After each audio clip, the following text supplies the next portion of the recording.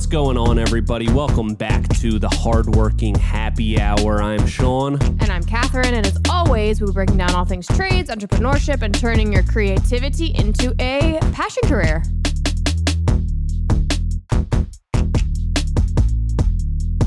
Hello. What's up? How's it going? Welcome back to America, the United States. Thank you so much. Thank you so much. I am welcome. back from Jamaica.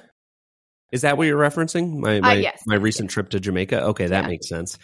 I was going to say what is a Jamaican greeting? That's how I was going to greet you, but then I couldn't think of how, I don't know, a Jamaican greeting. Wagwan. Oh, that's it? That is one? Did you hear anybody say that for real in Jamaica? Because you have been saying that for like a week. I don't think so. I heard some other tourists say it, but I don't think I heard any Jamaicans say it. But okay. Yeah, they say man a lot, definitely. Yeah, man. Yeah, to men and women, which I thought was cool. Okay. Yeah, man. Our caddy at golf at one point said, "Hear me now." I thought that was cool. That is cool. That's a good one. You know, I didn't know they said that, but that was pretty cool. Yeah, it was great. It was great. It's good to be back in America, but it was fun. How was your week without me, even in the country? It was good. It was pretty smooth. We got a whole roof up in the air, shorthanded, because not only were you out, but our other guy, Nick, was out. So I was proud of the progress that we made. I am so proud. Not only was it a lot to get done, like shorthanded, this job is just flying along. It's like incredible where we're at, because we started it. I want to say we've been there less than 2 weeks. Mm-hmm. We fully started framing, I feel like, midweek of the prior week, and now the end of this week, roof is up, roof is framed, shingles are on, watertight. Amazingly efficient, especially with everything going on. Me going to Jamaica, which probably helped out a lot, getting out of your way. Nick was out. So yeah, I'm amazed by it. Yeah. And we even the access of this yard is wet, so we couldn't get the Moffat for deliveries back into the yard. So we even had to spend some time, on the first day, we had to move a bunch of lumber to the back. Yep. But even while you were gone, we had to move a bunch of deck boards back. So that really chewed up a lot of time, and we were still ahead of the game. So it was pretty smooth. Yeah, it looks like it, because today is Sunday. Mm-hmm. We didn't do the podcast on Friday because I was traveling back from Jamaica. And for the people, I guess, that don't know, it was the Decorators Pro Summit. So it's a trip for all the top contractors that get to go away, and it's mostly just relaxation. They have a couple little events, but mostly just hanging out with everybody else, which is really cool because you can talk about your business. You can have these little conversations and learn a lot about other people and learn a lot about things that you could be doing in your business. So that's why I was away, and that's why we didn't do it on Friday. So now it's Sunday morning, and I also got the amazing treat of being able to check out the YouTube video this morning of what you guys did all week, which is my favorite thing of going away. So I really wanted to ask Friday and Saturday, how's the video coming? Did you guys get enough footage? But I was they know what to do. I don't need to micromanage from a foreign country. It's ridiculous. So I knew you guys would kill it, and you did. I loved the video. It was awesome. And, it was really cool to see everything go, at least pretty smooth, where you guys got so much done. I was super impressed by everything. So proud of you guys. Not that I didn't think that you could do it, because I know that you can. You guys are powerful beyond measure. More than you could ever even know. So yeah. Now, did you wait until this morning to watch the vlog? Because it was up on Friday afternoon, and you waited. I waited. Yeah. Self-control. I did. Yeah. I did go on, and I think I looked yesterday just to see. Okay, it should probably be getting uploaded now. Let me see if it's going up there. Mm-hmm. I did see it, so not that I had any doubt, but me, I'm just so anxious when it comes to the video getting up and everything like that. So I thought it was awesome. Great job on the thumbnail as well. Yeah. I thought that was like perfect. It was from the ground. You could see the rafters. Half of it was sheathed. I thought it just like was such a good angle. So great job on that. Thank you. You guys really killed it. Thank you. I appreciate it. I mean, you're welcome or whatever. What was like the highlight of your week? The highlight of my week. I think that probably was it Monday before I left? Monday was pretty fun. That was a pretty fun day. Ant was a little spicy, and you were being like particularly annoying on purpose, and it made for some fun, comedy. And I kept talking in a Jamaican accent. Yes. Yeah, man. Wagwan. But while you were gone, like on the day we got the ridge in the air, it was Steve filming, and then Ant, me, and Jose. And Ant was stressed. He was like, "We're gonna do this, but it's gonna be terrible." And it like could not have gone smoother or easier, and everything was completely fine. So to have him at the end to be like, "Good job, team," I was like, "Yeah, I saw in the video you were up there setting those rafters." Yeah. How was that? Was that it looked like you did a great job. I mean, it looked like it went pretty smooth. It went fast. It did. That was another thing. I feel like that was probably your first time like up on the beam, like nailing off the rafters as they're all going up. Yeah. How was that? Was it cool? We worked off ladders. Usually we stand on the beam to nail the rafters, but this time we worked off of ladders because we had to keep getting down because we didn't have a person to hand us the rafters. Right. So it was a lot of up and down, and I wasn't like walking the beam like we normally do. But it was great. It was another thing that Ant was very stressed about, which, I mean, he gets stressed either way on like rafter day. So I don't think that I wasn't taking it personally, but yeah. But he, at the end he was like, "Wow, that was great. It went pretty smoothly." So no complaints. It went pretty easy. Great job. I think I did a good job. I mean, he marked the layout, so if something is wrong, then it's his fault. It's his fault. That's always good to have that to fall back on. Right? No, I'm just kidding. It did go. It went perfectly smooth, and it was quick and it was easy, so it was good. Awesome. And I'm glad that I'm usually not the rafter, or I've helped with the ridge before with like the genie lift, but I'm never the rafter person, so that was pretty cool. Glad to be up there. Yeah. Well, you killed it. I'm super, super impressed by everything that you guys got done this week. It was awesome. And I get a couple takeaways from Jamaica because it was a really cool trip. It's just great to be able to hang out with like other business people that are in the same industry, but this one is particularly cool because I just kind of get invited because of the social media stuff that we do, and I'm just happy to be invited. It's really cool. It's a fun trip. It's cool. So I'm really appreciative that I even get an invite to go to this because everybody else is like the top volume builders for the company. And it's so cool to get their perspective on just how they run their business and the size, the scale, the systems, everything that they have in place to be able to build like hundreds of decks a year is so cool. And I love it because, I'm one of the only people there that is not building at that kind of volume. So, I think they also like to get some of my perspective on some of the social media stuff and the video stuff. So it's like really cool. It's not like, I don't know, like everybody I talk to, I have like so much to learn about just the scale of their business. And there's like little things that you can take away and figure out how to implement into a small business just to make it more efficient. And I love that. And it's also, you're at an all-inclusive in Jamaica. So it's like, yeah, the scenery that's so pretty bad cool too. by itself. So, one, I thought that I was going to die at one point. Oh, yeah. We went golfing, and our caddy was like the so everybody had to get a caddy, each cart. So there was 2 caddies per foursome, and they just like rode on the back of our cart. And ours was like this super old, like insanely grumpy guy. I didn't think he was actually going to kill us, but I thought like it could have been a possibility. But it was like really scary. And who are you in the cart with? I was with Mike Scott from Simcoe Decks. Okay.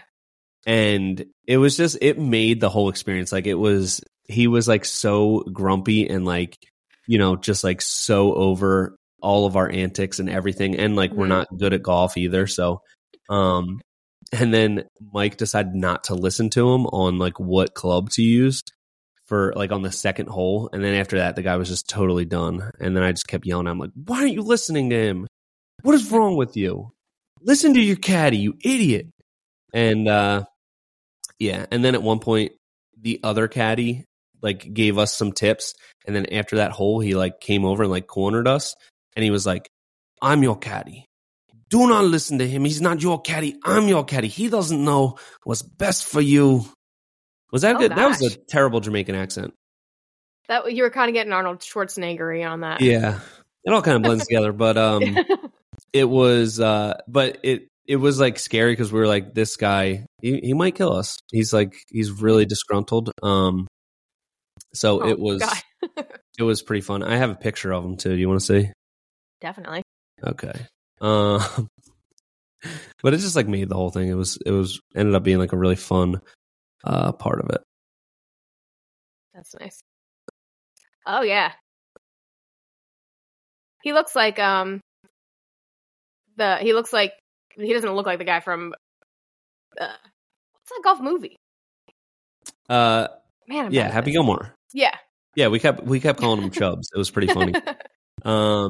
It was awesome. We had a great foursome because like none of us are good. It was me, Mike from Simcoe Decks, Leif's brother, Tom from Cascade, and Jamie Hassink. And none of us are good at all. It was really fun. And it was great. It was great. None of us took it serious, and it was fun. So that was cool. Did you do any other like planned activities other than golf? No, that was kind of free for all.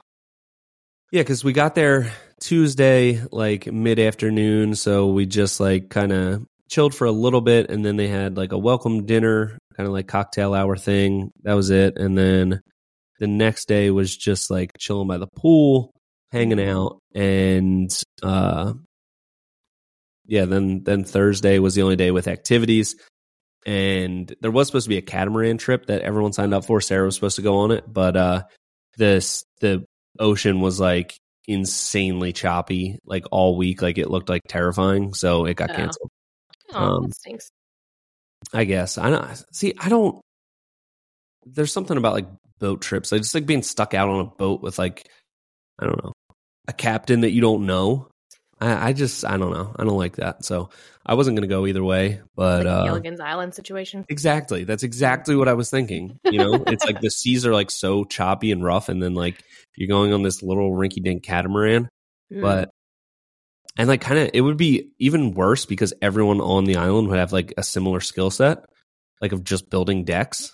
So like it really wouldn't go well. Yeah. So anyway, all right, it was a great trip. But wait, what were your business takeaways? So some business takeaways that I got. Should we just jump into that, I guess? Yeah. Okay. So you got anything else you want to talk about? I guess that's it. No.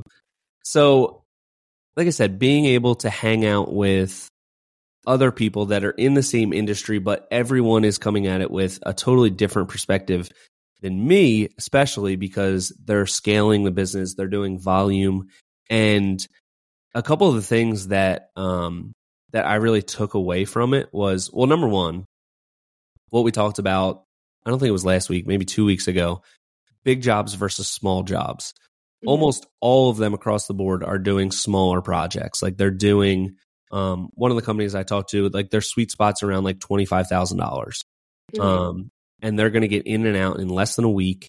And that's digging footings, pouring concrete, the whole thing. So they're doing so many more. They're doing a couple hundred of those projects a year versus, a lot less bigger projects. And that was like kind of common across the board, was everyone was doing smaller projects. They would maybe do, everyone kind of had most people had the same idea that it's cool to do bigger projects, and they like to do 1 or 2 a year possibly, but they never make as much money as the smaller projects. Mm-hmm. And there's always a million more headaches, and it's just a lot more hand holding with the client throughout the entire process. So that was like a very common thread throughout everybody that I talked to. And what I really took away from that was it comes down to a repeatable system. It has to be something that is like copy paste just onto the next one. So it was very cool to talk to the salesperson. So one of the companies there, they brought their salesman. So he was like kind of walking me through that side of it, how they go from the lead, how they divvy it up. So each salesperson has a different territory, and they go, to the call. They'll handle that whole side of it. They'll handle from the lead coming into the closing of the deal, and they'll do a little design for them. Again, a lot of these are much simpler, so they're not going to require a super complicated design process and everything. But then after that point, they kind of hand it off to a project manager, and the job is just taken to completion from there, and they don't have to be holding anyone's hand throughout that process. They just have the system really locked in, where it just makes everyone has their part in the process, and it makes it so much easier. And in the end, I think if done right, it can make for, I don't want to say a better experience for the client, but a really good experience for the client. Like, you're never going to be able to duplicate the experience that we give a client, because our clients, like, they like the fact that we're there. I'm the one that designed it, and then I'm going to be there on site every day. So there's a certain type of client that we have that really loves that process, but there are other ones that just want like a smooth transaction. They want to have the deck designed, sold, built, and taken care of, and they don't need that like, super personable interaction. They just want something that's smooth, feels organized, feels just feels complete, like a complete process start to finish. And I think that is what all of these companies have figured out a way to do, and that's why they've created this repeatable process and are able to do a couple hundred decks a year. Because to me, that sounds like just insane. Yeah. What do you think? Yeah. Yeah, I feel like if you have people in very specific roles, then that is a great way to do it. But I also feel like I like the way that we do it, because no one gets bored. Everyone's always, which maybe that's a bad thing. Maybe we do like just live in too much chaos or something. But I like that it's like, no one's getting bored, because everyone does a little bit of different, like they have a little bit of something different every day to do. Yeah. But I mean, hey, we can always look at our systems and revamp if need be. And that's Absolutely. another thing. We're very nimble. So if we do want to just try something new, we can, and we do have that flexibility. So we could throw out the whole process today and start a new one tomorrow. No problem. It would be so easy. Let's do that. Yeah. I think the one thing that we can fall back on as a level of comfort is that I'm not capable of running a business like that, so you don't have to worry about that. Like, this is the type of business that I can run, and that's something that you see talking to these other people. You see that they're like a little bit different in the way that they look at things, and they have a distinct different personality. I think not from like a hanging out perspective, but like from how they think about things, how they're implementing systems, just like the way that their brain works in a business capacity.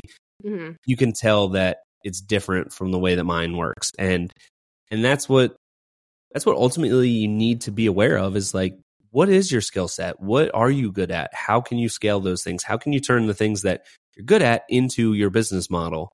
And it doesn't have to be just scale until you're huge, because a lot of people, myself included, are not going to be good at that. And it's just going to lead to failure probably a lot sooner, with a lot more problems along the way than if you just evaluate, hey, these are things I'm good at. I'm really creative. Hey, I like to make these videos. I like to build cool projects. Let me figure out how to use all of those things and create a business around it, instead of just, hey, we're a deck building company, so the fastest way to success is to just build hundreds of decks and just keep scaling. Mm-hmm. Some people aren't going to be able to do that. Myself, I'm at the top of that line of people that are just not going to be good at that. So be real with yourself. And if you're hanging out with people like that, soak up as much as you can, figure out ways that you can, maybe take some of the stuff that they're doing, implement it into your business, but don't feel like you have to follow that as a blueprint. Yeah. Yeah, it is interesting when people ask, like, oh, have you ever thought about like franchising or like, opening up different crews and like, or like selling your process or whatever. It's like, what? I'm not even sure what we would franchise. Just figuring it out on your own. It would be kind of fun to just like, here you go. You get to use our logo. Here's like, a couple ideologies behind how we like to design stuff. Yeah. Listen to our podcast. There's some information in there. And that's it. And then that's all you get. That's kind of part of the package. Like the chaos, like, no, we're not going to give you anything. We just franchise the chaos. Go. Yeah. The less you know, the better. Less experience, the better. It's going to work great.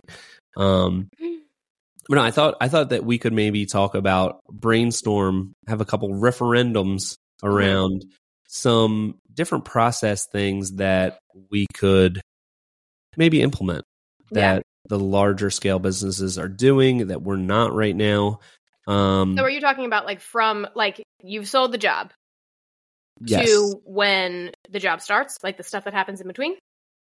Yes. Yeah. Okay. All right. I think that's the biggest part that we could still become a lot more efficient at.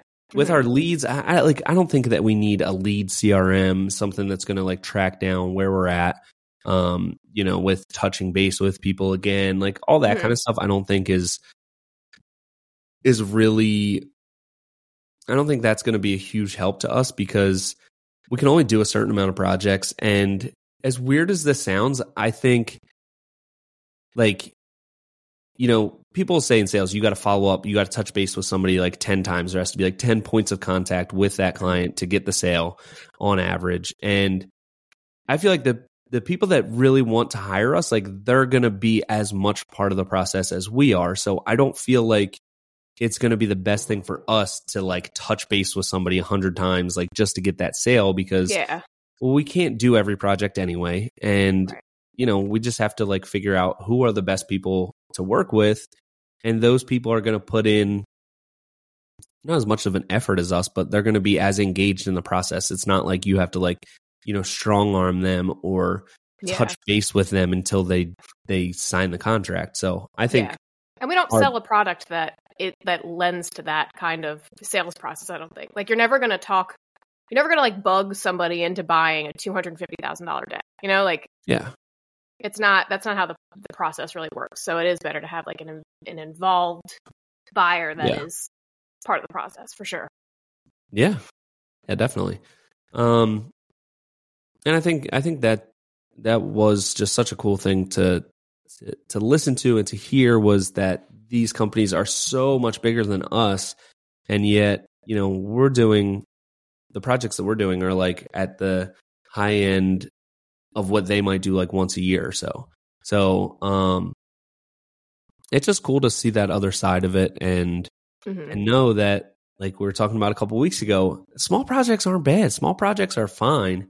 And I still would like to incorporate at least a couple more on that smaller side, not super cookie cutter, but like things that just have less facets to them that we can get in and out and have like a quick win for everybody, like see that transformation and all that kind of stuff. But what do you think would be the number, like what's one thing within our process from after we sold the job to completion that you think could be revamped or improved on?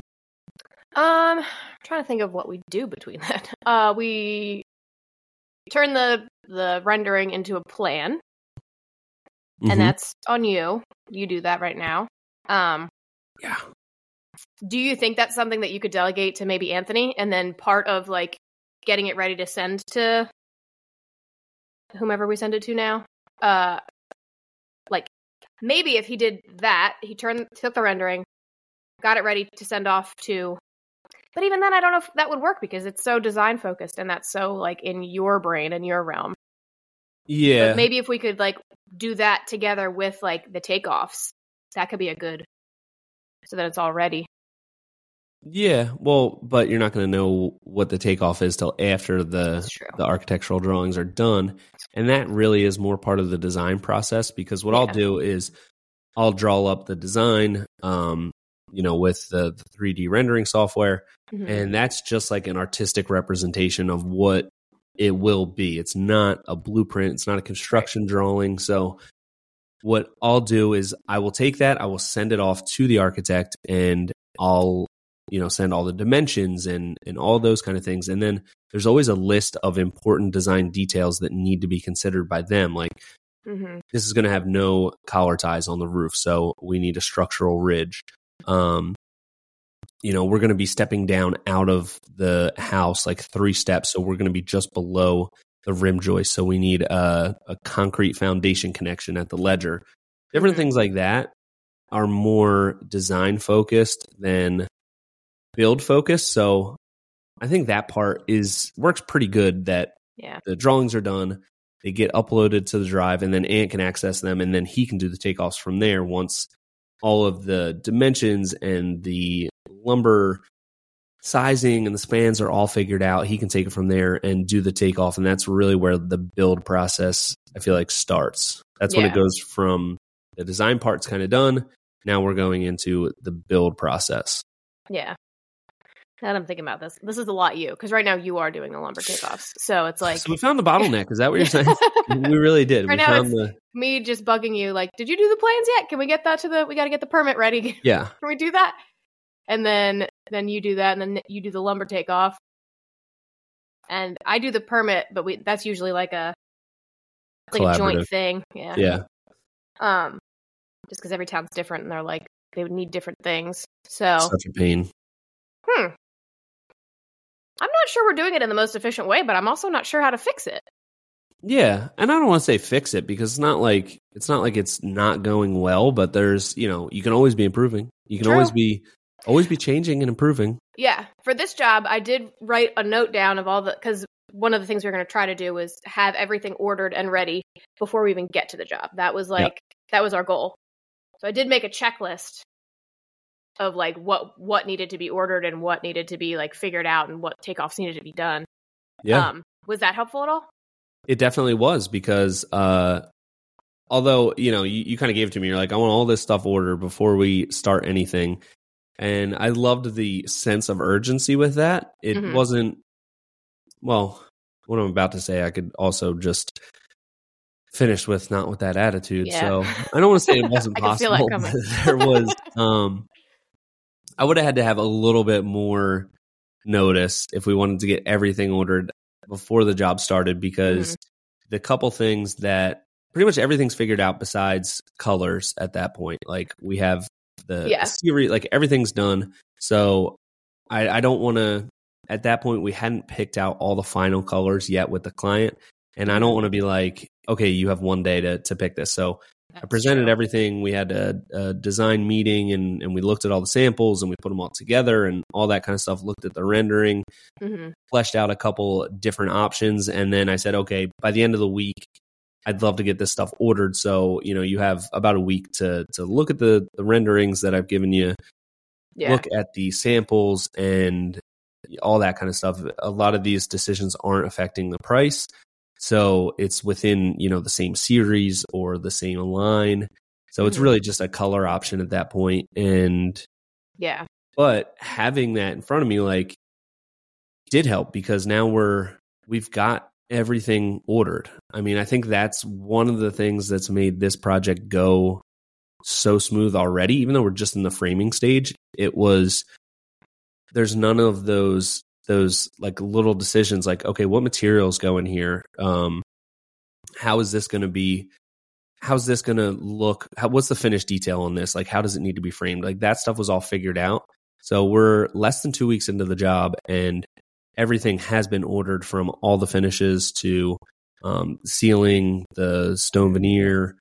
All of that stuff has been ordered and is ready to go. So I think that was super helpful to have just that encompassing list of, these are all of the different products that we're going to need on site at some point. And especially with a bigger project, it's easy to just say, we still have a couple weeks for this. We don't want to get the job site too clogged up with too much material that we don't need yet.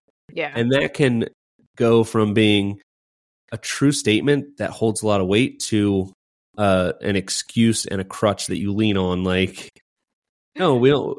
It's going to make the job site too crowded, so let's not order that yet. Let's not even figure out what's going to, what the material takeoff is. Yeah. And I think that definitely helped. I think the biggest thing, I don't think that we're doing anything wrong, or like I feel like we're in trouble. We just made ourselves be in trouble. Like, we need to fix things. Yeah, I know. It's like we just sent ourselves to the principal's office. Yeah. We're like, well, what did you do wrong? Tell me. I'm not sure. But I think this is the best way to do this exercise, is like, pull yourself out and try to find the things that you're doing wrong so that you can improve it. Like, nothing's going like so sideways that it's like, okay, this needs to be fixed. And that's good. Yeah. But also, you can just become complacent with like, hey, things are running like pretty good. It's like, we're building these projects, and no one's killed each other yet, so we don't need to change anything. Yeah. But I think this is a great exercise to figure out what are the things that we could fix or improve on to make it a little bit smoother, make the jobs get completed faster. And I think the list idea, like, you wrote out a handwritten list, taped it to right next to my desk, and we're like, this is what we need.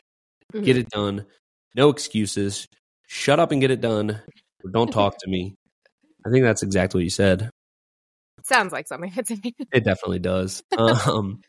I do think that, like, obviously, on every job, we're going to need deck boards and lumber and, ceiling material. And, like, we know those things. Yeah.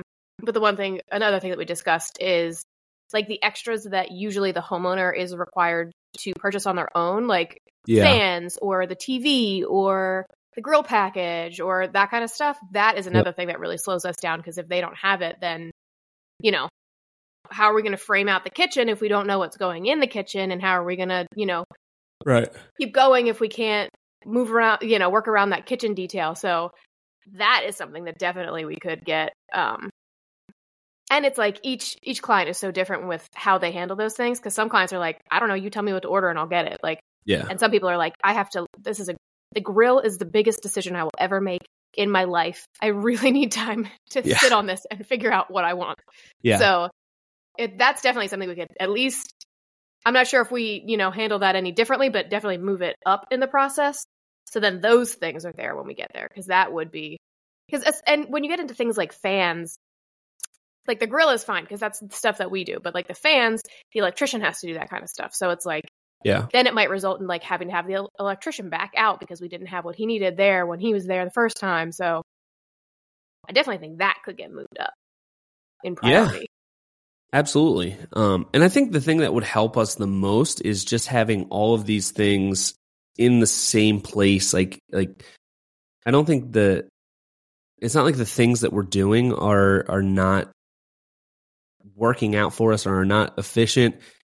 If we can just put them into more of a framework of the job has been sold, this is the very next step in the system is now we do all these things. We make a list of, okay, they signed on. We know what product series they're using. We haven't determined colors yet. So very next thing on the agenda is to write down all of those next decisions that need to be made and get started on those right away. So I think everything that we're doing is working out really well, but if we could have it a little bit more. Are you writing this down? I am writing this down. Yeah, I'm going to make a process about this. This is oh my exciting. God, this is really great. This is really great. But having it kind of all together, like we do a lot of stuff on Google Drive. We have a job drive for each project that we're doing, and we try to put as much stuff there as possible. We have the plans, we have the renderings, we have material takeoffs there. I think just having everything in the same place where we know it's going to be might improve the process a little bit more, because right now it's like that worked out great this time, like writing it down on a piece of paper, putting it right next to my face. And maybe it needs to be a combination of both, but just having that almost like not a checklist for each job, but like a process checklist. Like job has been sold, contract signed. Next thing is we need to write a list of client client objectives, like things that they need to figure out and we need to help them figure out. And all of the things that we need to do takeoffs and order, and do that like way early in the process, and just have it all in one spot. So I think that's something that we can explore, because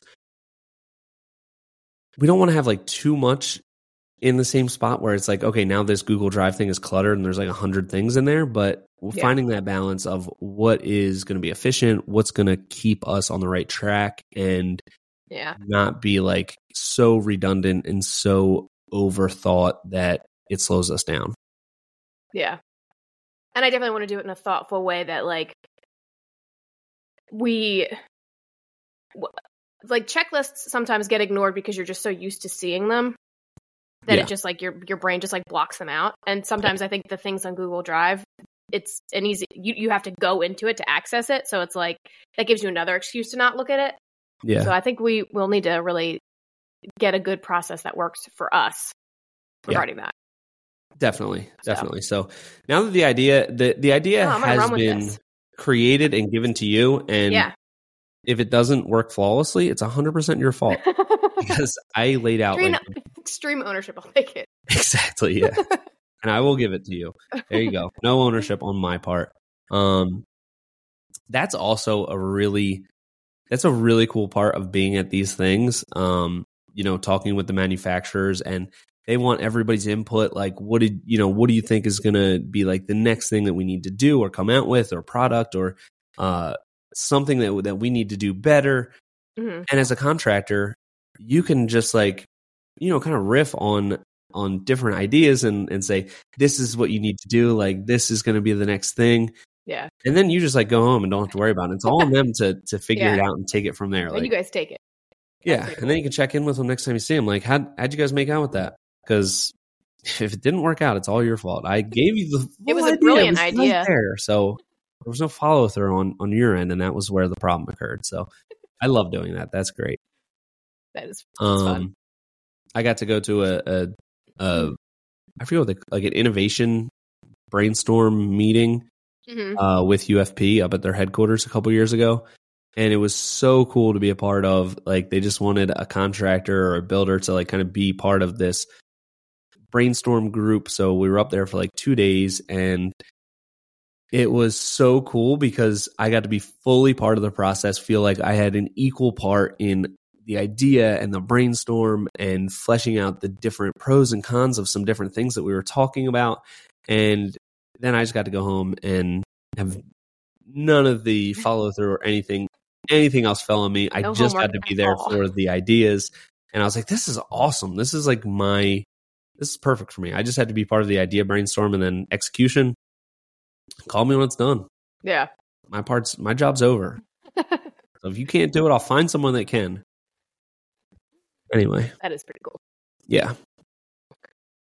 All right. Well, we're kind of running up on time here. Do you want to switch gears into our book review? I do. I have a couple other thoughts that I want to jump in on real quick. Okay. Plane etiquette. Oh, okay. How do you feel about that? You got any big, strong emotions on that? God, so many strong emotions on that, honestly. I feel like you probably do, honestly. It was the flight there was pretty uneventful, but the flight back had a couple really, really fun things happen. So okay. Let's hear 'em. so you know they say if you're going to be listening to a device, make sure you have headphones plugged in or whatever. Well, there was like this really old person that was like probably like 5 or 10 rows ahead of us, and they were watching like an iPad or something, and they didn't know that their like AirPods weren't hooked up. So they were like, it was like it wasn't even loud. It was like kind of loud, but this guy like 2 or 3 rows ahead of us was like, FYI, they said no sounds, and I was like, oh God, it wasn't even that loud. It was like not distracting. Yeah, and then it didn't stop, and it kind of got louder, and because the guy was probably like, I can't really hear it that good. Yeah. I don't have headphones, I can't really hear it. And then the guy like a couple rows ahead of us got like he was really getting pretty incensed about it. And luckily somebody else hit the call button and told the flight attendant, and then the flight attendant came back and was like, they didn't know that it wasn't hooked up. Like, it was a mistake. Take it easy. But this guy wasn't going to do the call button to talk to the flight attendant and get it taken care of. I think it was just going to escalate to the point of like having to turn the plane around. So it was, I don't understand why people get like so up in arms about stuff like that. You know, it's kind of ridiculous. But so that was kind of fun. I was kind of right in the middle of wanting him to stop and wanting him to also to keep going and just like see kind of how this unfolds. Yeah. But another really cool thing that happened was well, not a really cool thing, but there was a lady in front of us, and it was like kind of turbulent, and then we were at a part where it really smoothed out, and she looked back to Sarah and was like kind of scared and was like, I think the plane stopped moving. I think the plane stopped. And Sarah was like, no, it's definitely still moving. It's definitely still moving. Like, if it stopped, it wouldn't really stop. It would start going in another direction, and that would be down. But I think it might have been like her first time on a plane. Aww. She was like this old Jamaican lady, and it was really funny. Oh, and not funny, but like it was kind of like adorable. Like, did the plane stop moving? Like, no, it definitely did not stop moving. And then she also was she didn't know what was happening when the plane started banking as we were getting close. She's like, what's happening? And Sarah's like, the plane's just turning. It's okay. So that was pretty funny. And then I think it was my first experience with the end of a flight applause. Oh, really? Group applause. Yeah. Have you ever been part of that? No. Well, there was one time that I landed and it was like the worst turbulence as we were landing. And it was like, we were close to the ground and it was really turbulent. And then people were clapping after that. But I was like, that feels warranted because we all thought we were about to die. Yeah. But like, I've never been on like a regular flight where people are just like clapping, erupted applause. That seems insane. It was pretty good. And it was like, did you partake? Oh, of course. Yeah. I was so excited. There was like a Jamaican school trip on our plane. So there was probably like 40 kids, like high school kids that were going to Portugal, but their layover was in Philly. So they kind of got it started. They had like a good solid core that could all clap together. And then it just like quickly spread to everybody else. So, fun. It was great. Yeah. They were really excited. And I think for a lot of the kids, it seemed like their first plane ride. So, it was pretty cool. It was pretty cool. So, how do you feel about the applause? Are you pro, anti? If it's like just like a regular adult applauding, I feel like a little strange. But if it's like a school trip and then everyone joins in because it's like a fun experience for these kids, I feel like that's really sweet. That's like a heartwarming thing. Yeah, I like that. I agree with that. But I feel like how about people that stand up as soon as the plane lands? Oh my God, that angers me so much. It's definitely the worst. That. And we had one of the high school kids was sitting next to us in the window seat. And I think it was probably his first time flying, maybe. So he didn't really know the etiquette, but it was really hard not to get mad at him because as soon as it landed, he's like, can I get out first? I need to get my bag. And like the plane had just landed. We're like all the way in the back, and he had to get out of the window seat, get his luggage from the overhead thing, and then just stand there like right in the middle of the aisle. And it's like, I wanted to be like, you you can wait. Like we all have to. We're not ready to get off yet. Yeah. So it's going to be a minute. Take it easy. Yeah. Yeah, that drives me nuts. And it like, especially when people like immediately get into the aisle. Yeah. And they're in the back of the plane. It's like, you got a solid 10 minutes here, at least. Just to keep sitting. Like you do not need to just clog up the aisle this second.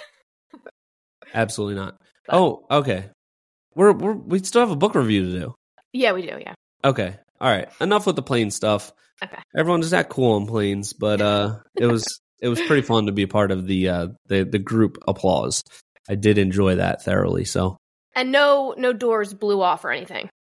No doors blew off. No. That's good. That's good. All doors stayed intact, which was great. Did you see the video? Sorry, I don't mean to go back into this, but did you see the video of that? Like I did, yeah. And it's like terrifying. The plane is banking, and you can just like see right out of that hole, and the person's just like right there. Mm-hmm. I hope they had their seatbelt on, but after you see stuff like that, like when I was, it makes you think more about like, well, this is just like a door. This is a regular door. It could have faulty parts on it, just like any other door.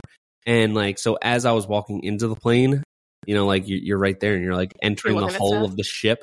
I'm like looking at all the hinges and I'm like, how is this? Is that really strong? Is that like, it's going to be effective? Yeah.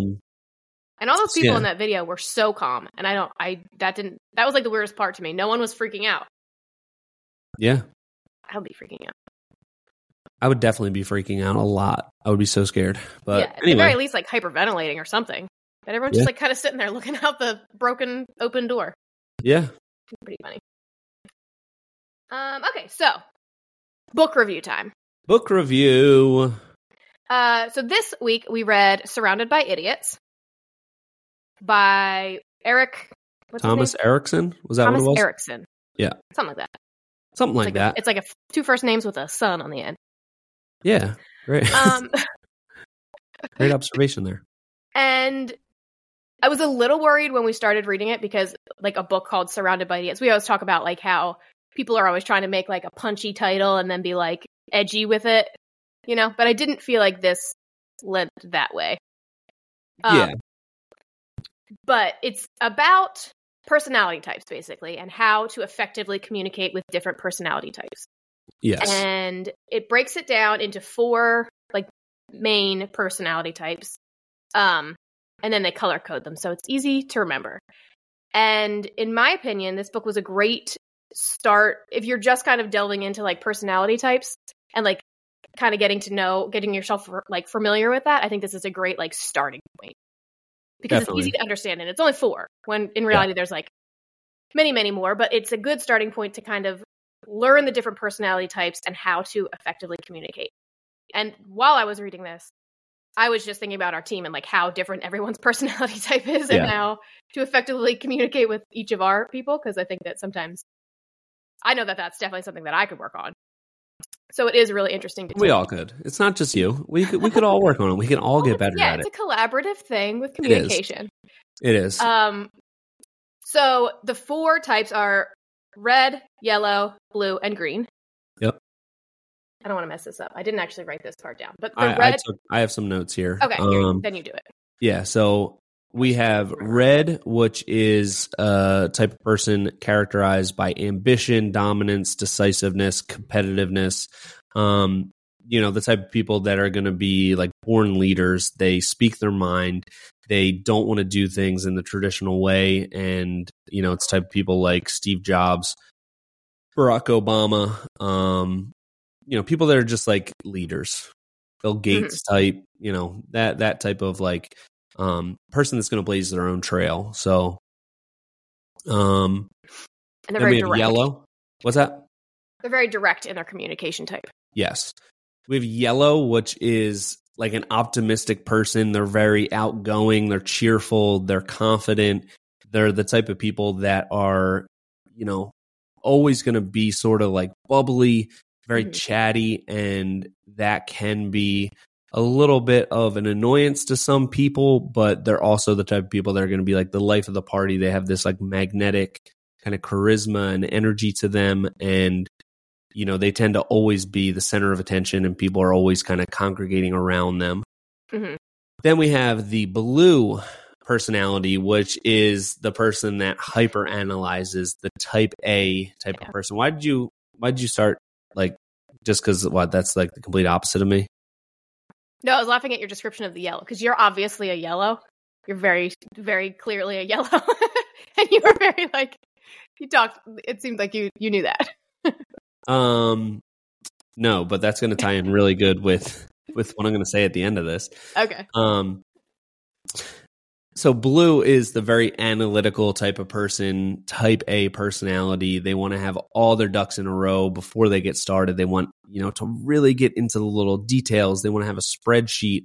They're going to go on vacation and have every single little time slot figured out with what they're going to do and what events they're going to go to, make their reservations. They're a planner, and they want to have everything. They want to like everything to be predictable and go according to their plan. And, that's going to cause them to be a lot slower. They're not just going to jump into decisions. They're going to really analyze it and make a spreadsheet and all that kind of stuff. Mm-hmm. And then we have green, which is the person that just wants to kind of go with the flow. They're more of a follower. They'll rather do what's best for the team than themselves. They don't want to be a disruption. They don't want to like cause a scene. They just want to kind of like go with the flow, do, what's going to kind of be like the path of least resistance. And that apparently is the most common personality type. So mm-hmm. I really, like you were saying, I think that it was a super easy way to start to understand personality types because we've talked about it before, the Myers-Briggs. I think that is the kind of universal, like, first thing that you'll learn about personalities in a college class or anything like that. And I can never remember what I am or what anyone else is or what the things are even called because they're it's like two letters and a combination, and it's just really confusing. This mm-hmm. I really like because it's just 4 colors. So I think this makes it so much easier to identify somebody. And, not everybody is going to be like, okay, you are this. It's always going to be a combination of some different personality types. Mm-hmm. You're going to be 60% red, 40% yellow. So you're kind of like a reddish orange, but it's just easier to like get the hang of it and understand it. Yeah. Because it's categorized by colors. I really liked that part of it. It made it so much easier for me to like remember and,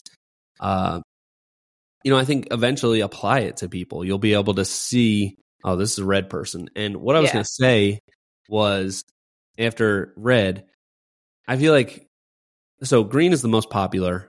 Mm-hmm. And I feel like red is the one that is probably like the most popular that people think they are, but they're not. Does that make sense? Oh, you think? I think that red is like has kind of like a negative connotation.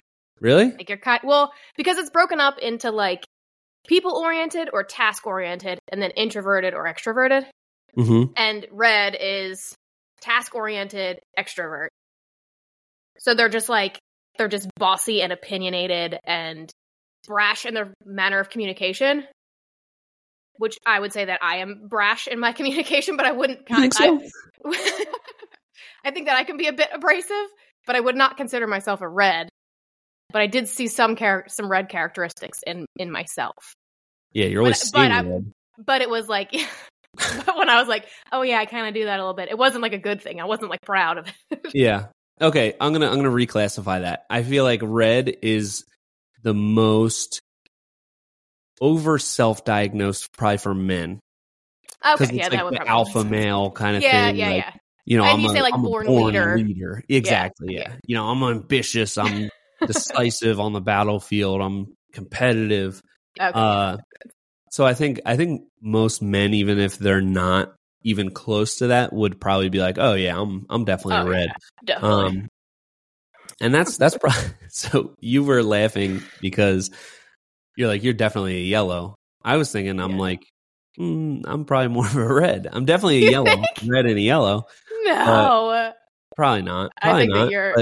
But I got caught in that trap. Oh yeah, I'm definitely like a alpha leader. I'm like the leader of the wolf pack. Definitely, So, and I think that it like in this book they talk about like a lot of they've related a lot to work, but also like your personal life. And I would say if you asked like my sister what kind of person I am, and then you asked like you what kind of person I am, you'd probably say different things because at work I'm very different than in my personal life, you know? So maybe when you think of it, you're thinking of it all together.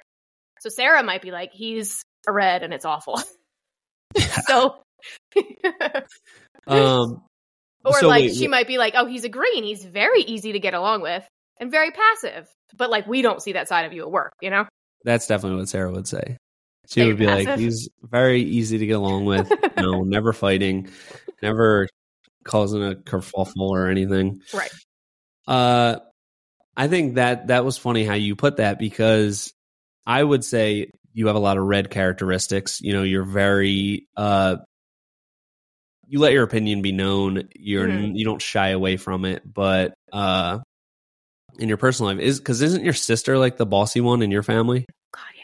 So much more than me. I think that's like really funny, because I remember you saying that, and like I never put it together, but are you like the submissive one that just kind of goes with the flow in your family? Yeah. I think if you ask anybody in my family, or even like my friend group, probably would say that I was like a green. I'm green. But I just kind of go with the flow. I'm easygoing. But there's a lot less stakes in your personal life, so it's like I don't need to be bossing around anybody. My friends, somebody needs to. There always needs to be like that one leader of the friend group, Yeah, and I feel like I guess when it comes to like organizing things, like sometimes I am, but yeah.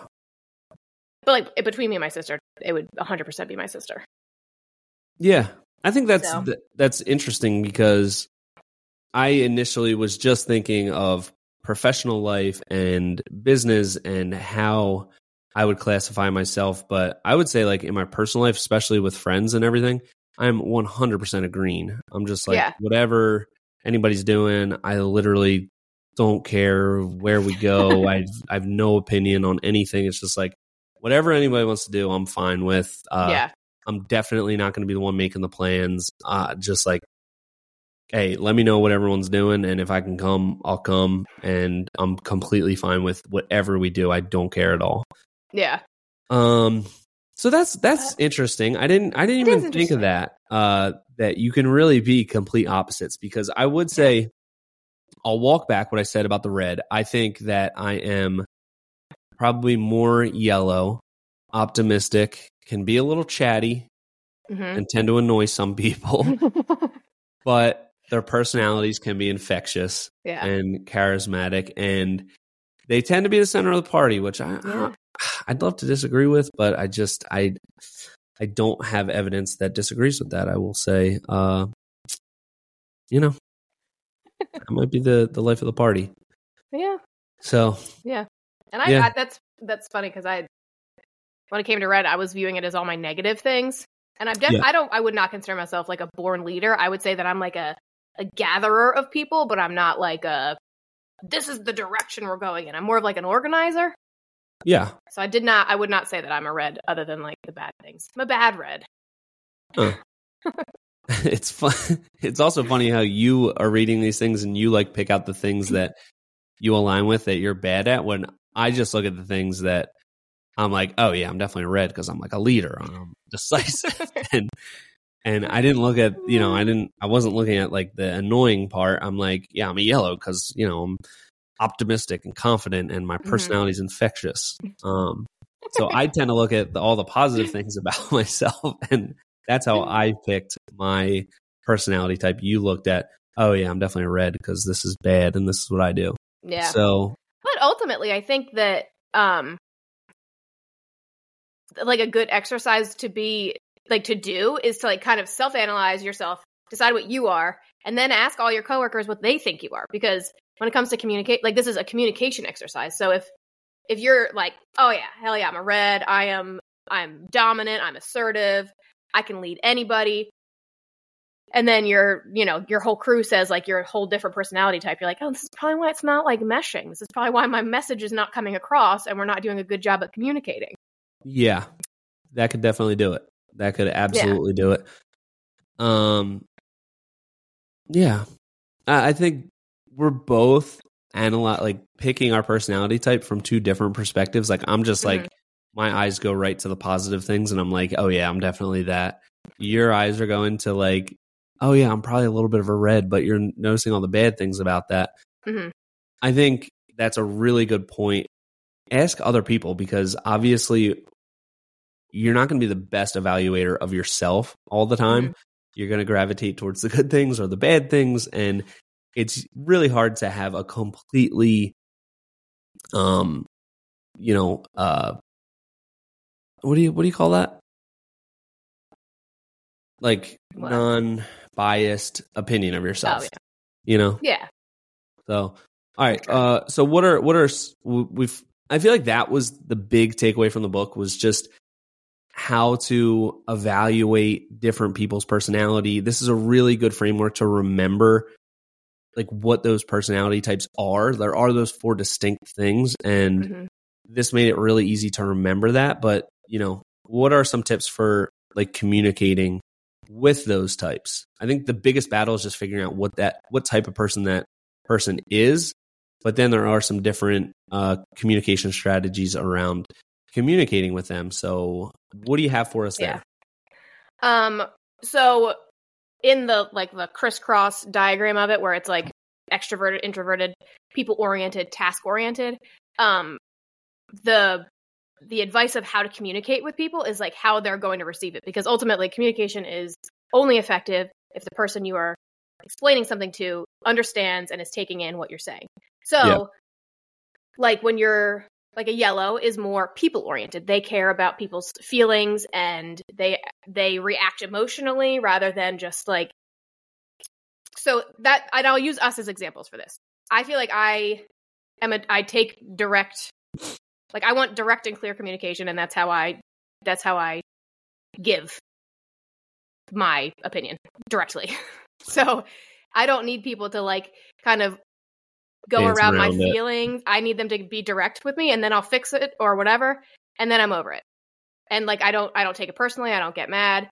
But I feel like you like you're a people person, so you like a little bit of a a softer approach. I like a little song and dance around it. Yeah, it's more a song and a dance, but you like a little bit of a like a, I don't want to say a softer blow, because not everything's like bad. It's not like we're ever like yelling at each other, but like, you like it phrased a little bit differently. And I think that like Anthony, he's very direct. Anthony loves a direct thing. He does not need any like dancing around it or anything. But this last week we were talking about something, and you were like, what was your opinion on this thing? And I was like, do you want my direct opinion, or do you want me to dance around it?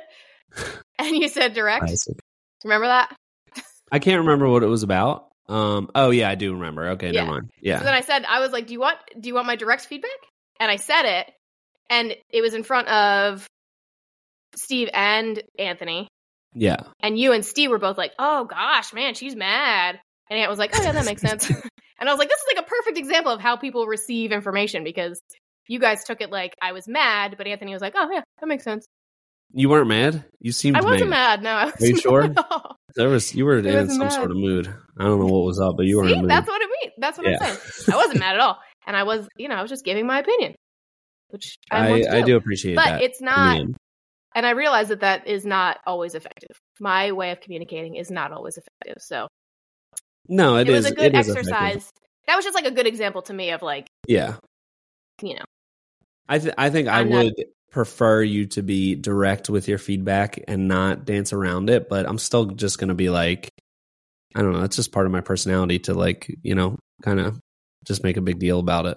Not in like a negative way, but just in like a funny way, like, oh, you must be mad. Yeah. You're mad.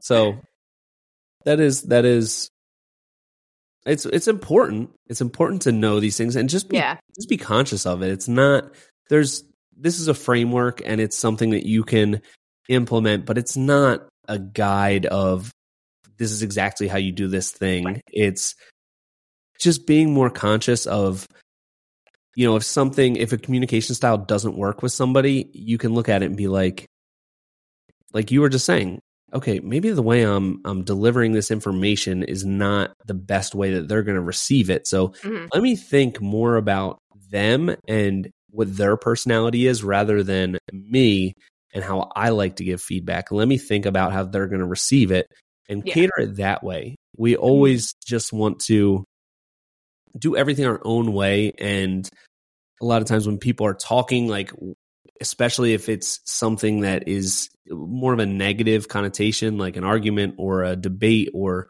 a disagreement, we want to, like, think about our response before the person's even done talking.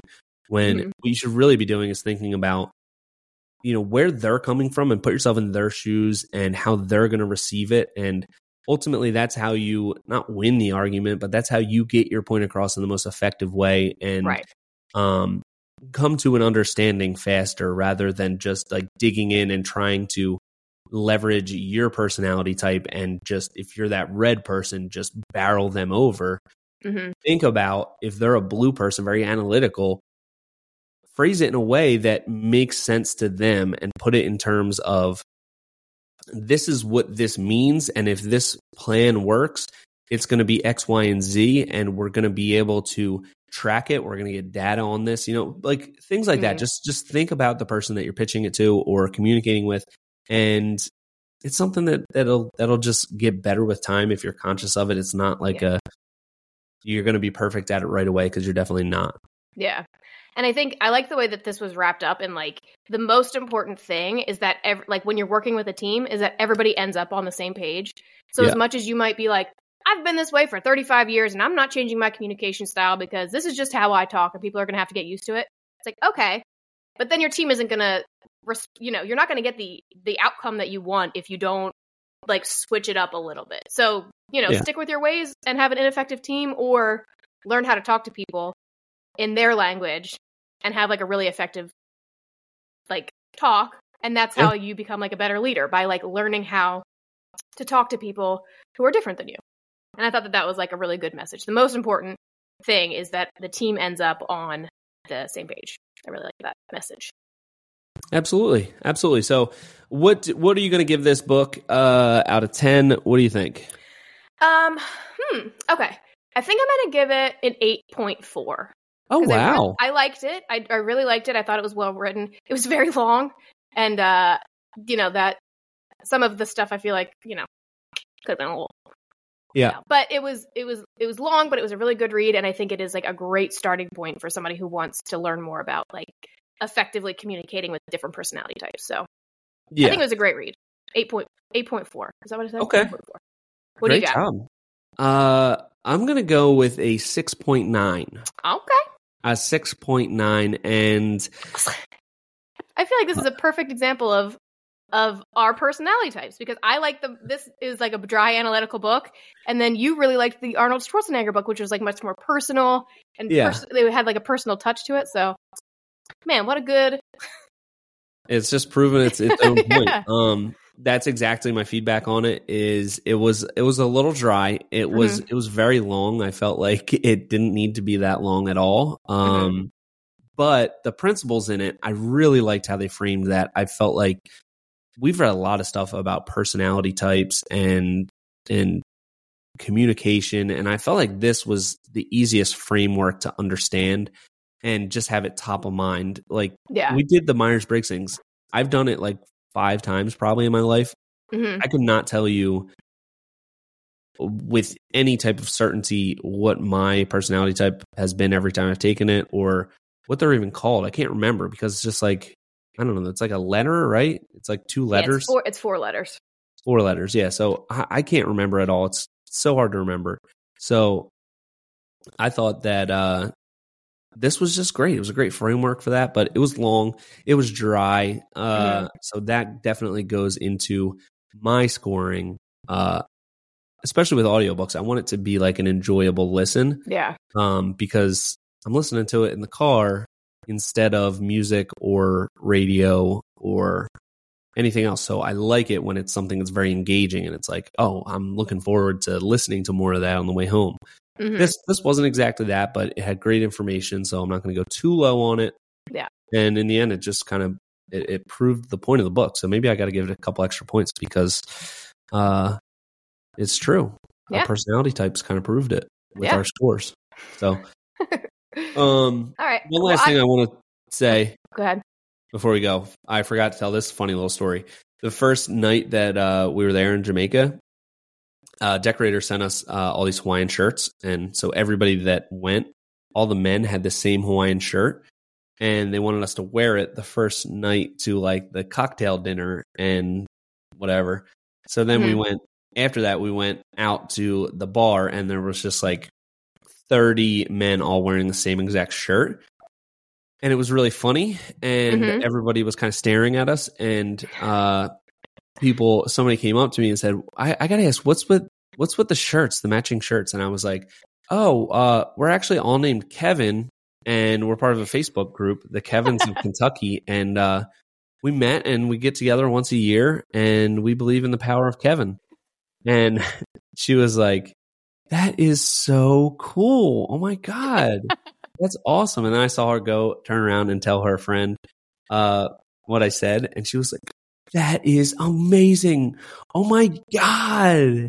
Wow." So that was pretty really cool. Funny. That was one of my It's amazing. Yeah. So were there any Kevins? I don't think so. I think it was actually great choice of name. Kevinless, Kevinless party. But it's really funny. That was funny. So that's the last story I got. I love it. All right. Well, I picked a book. Did you pick a new book? No, I didn't. I totally forgot that we do that every week. Okay. I'm a red. No. I'm a yellow. You're the life of the party. You were being the life of the party in Jamaica this week, and you couldn't focus. Yeah, man. I get it. Yeah, man. Okay, so I picked Hidden Potential by Adam Grant. That's what I wanted to read. That I saw that like a couple weeks ago. Are you saying that for real? I am saying that for real, totally. Okay. All right.